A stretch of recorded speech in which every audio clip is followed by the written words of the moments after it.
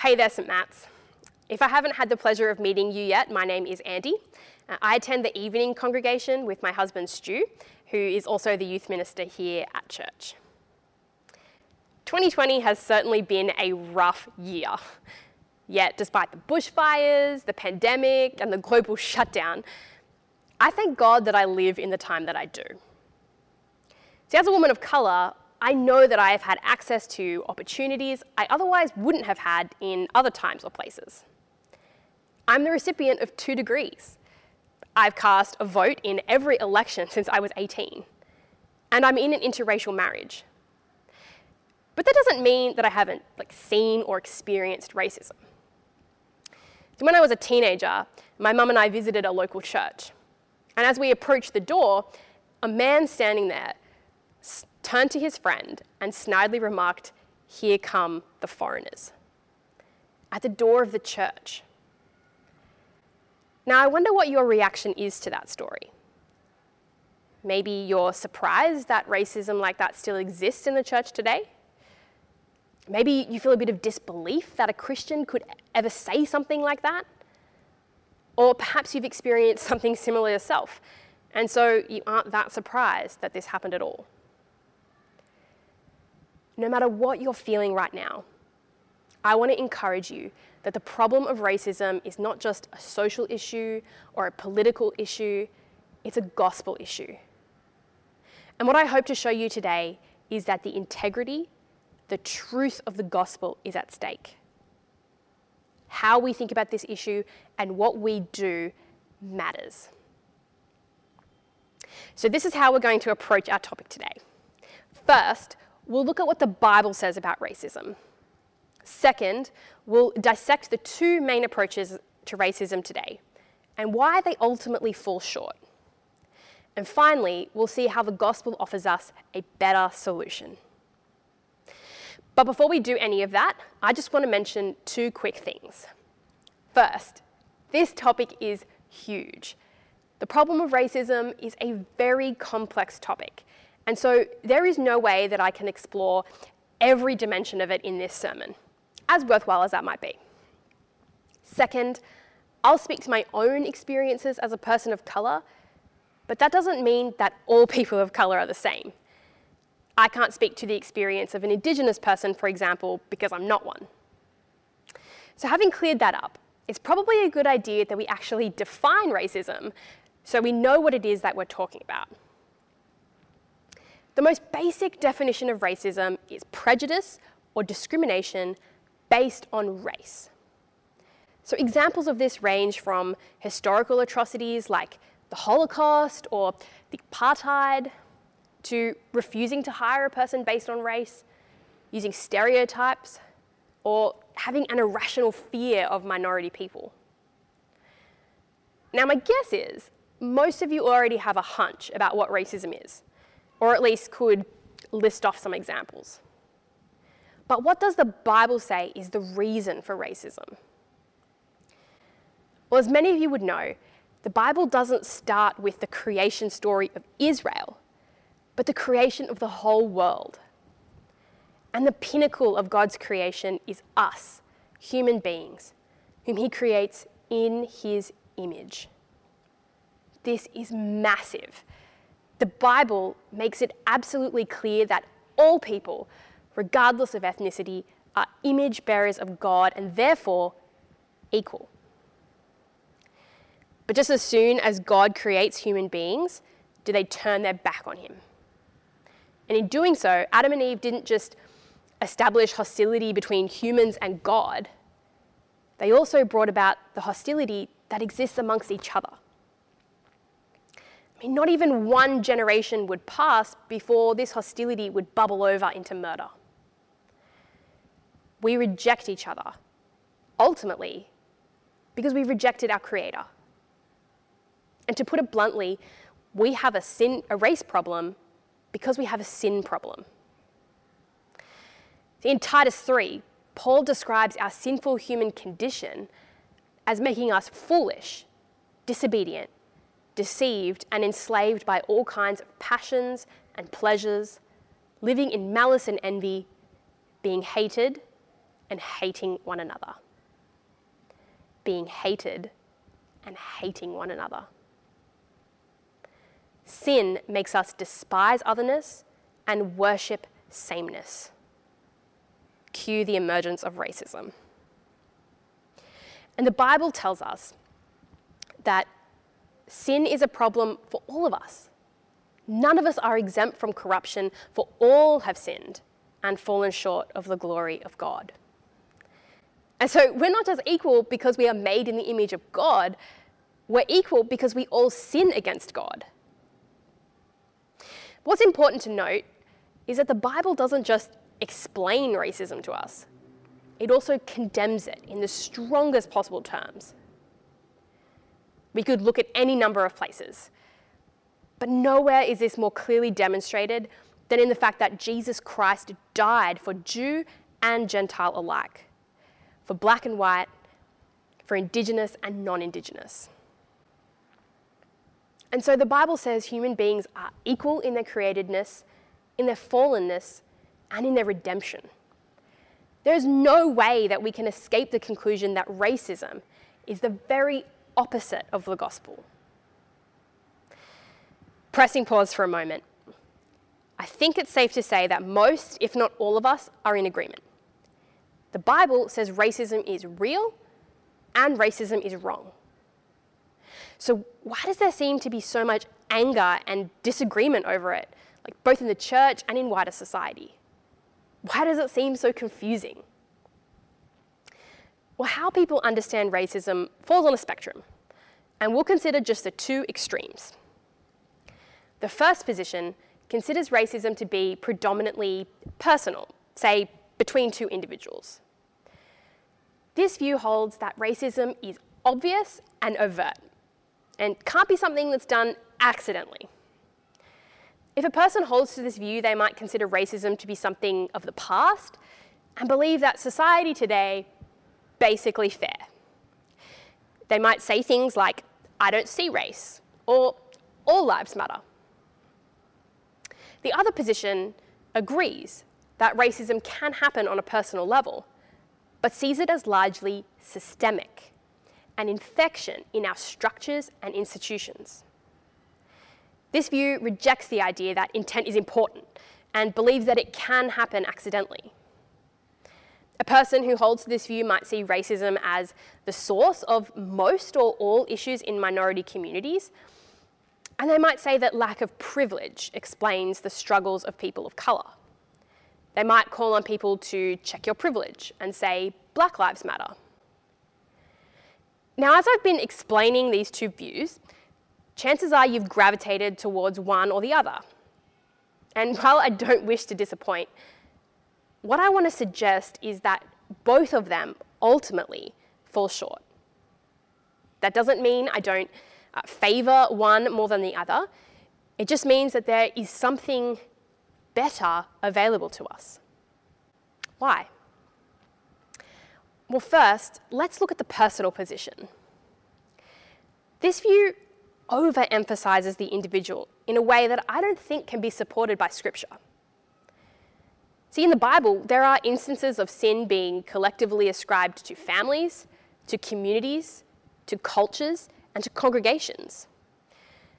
But perhaps the clearest example of this is in Romans 5, when Paul says that we as individuals are not just responsible for what we do, we're responsible for what Adam and Eve did. He says that one trespass of Adam resulted in condemnation for all people. The view that we are responsible exclusively for our own actions is shaped more by our Western individualistic culture than it is by the Bible's view of sin and guilt. Now, that doesn't mean that we have to walk around in constant guilt over something that we can't possibly change. But it does mean that we need to stop thinking that the past does not have a monumental impact on today, and that old sins don't cast very long shadows. But what about the other view, the systemic view? Well, firstly, I want to affirm the fact that because systems and institutions are made up of human beings, they will inevitably be prone to injustice.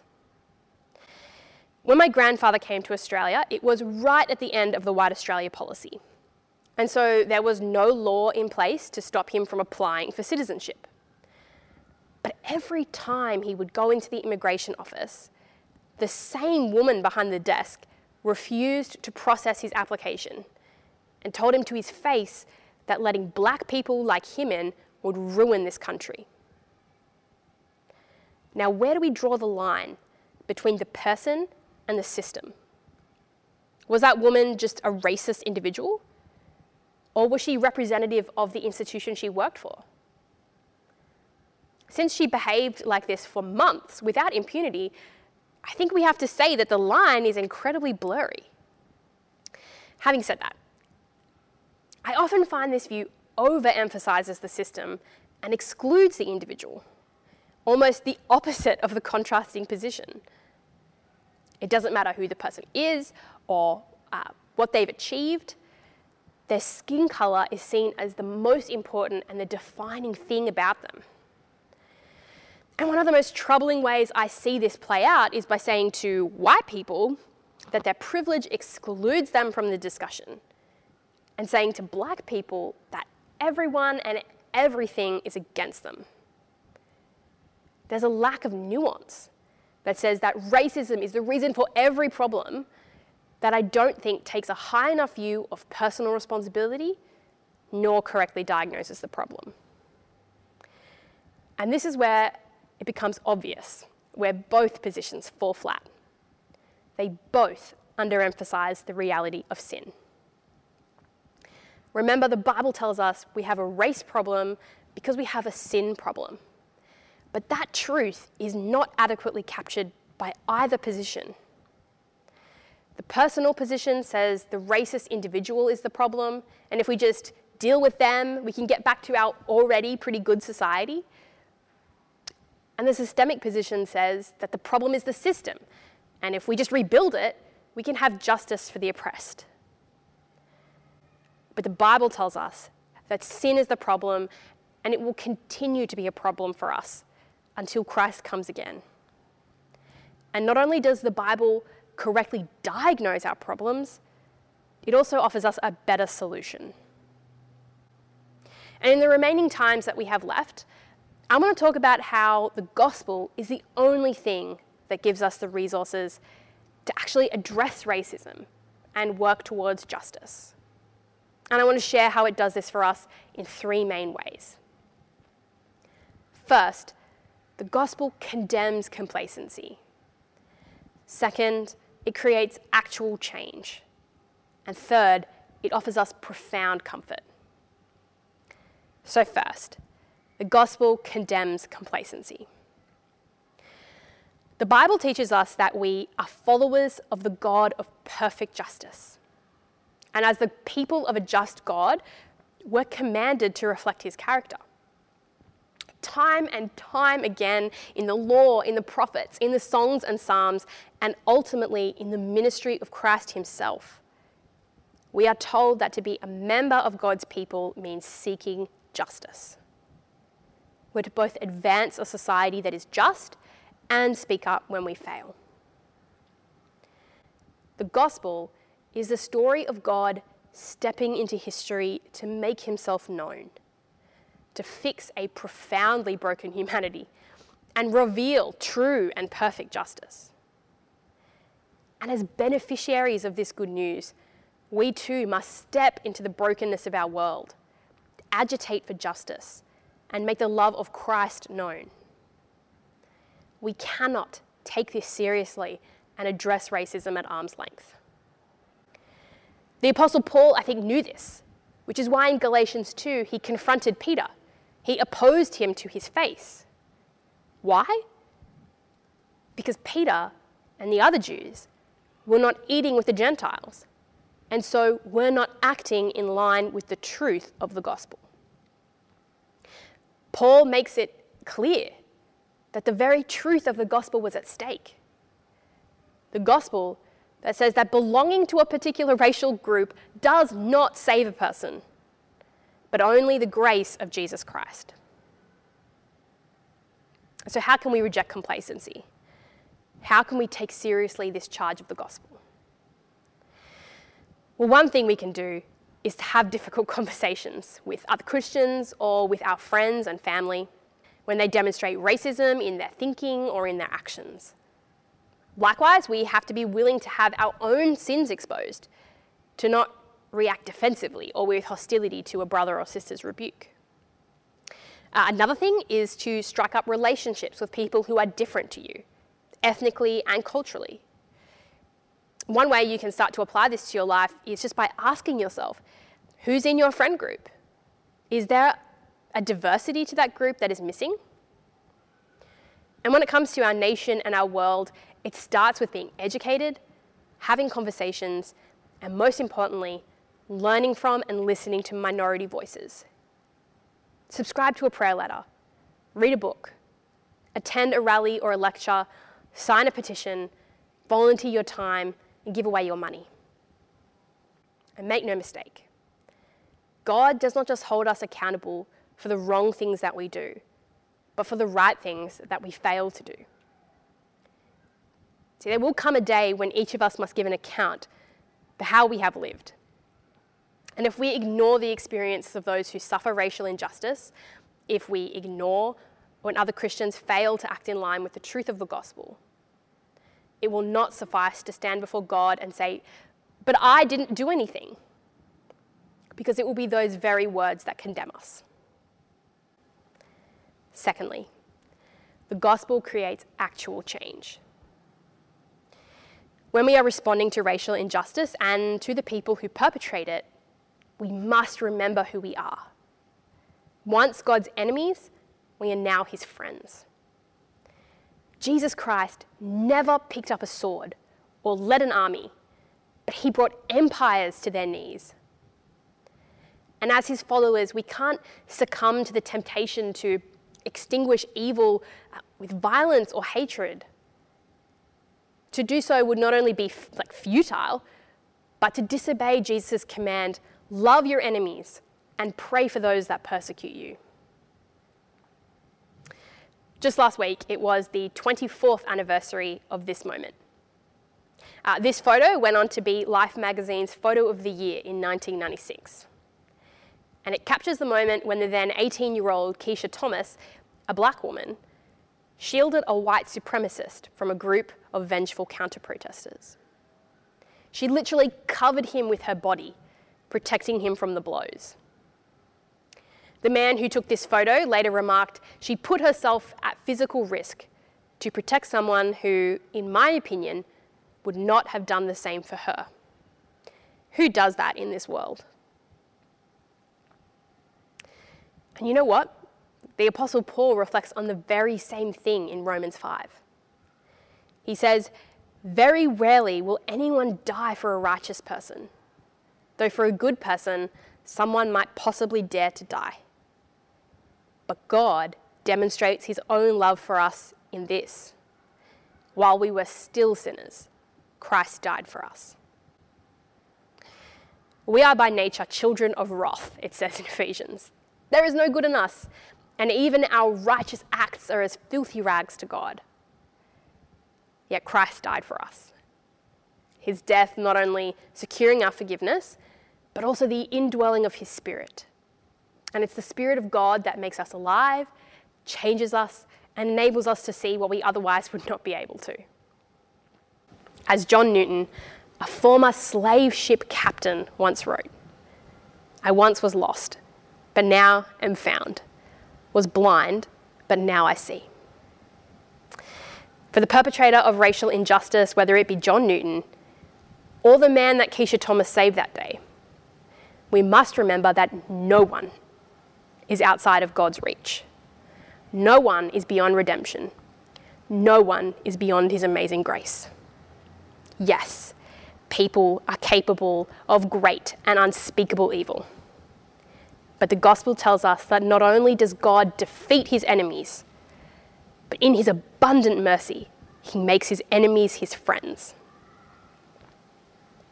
Keisha Thomas said that the man she protected that day never reached out to thank her, but that one day as she was sitting in a coffee shop, a young boy came up to her to thank her for what she had done. It was the man's son.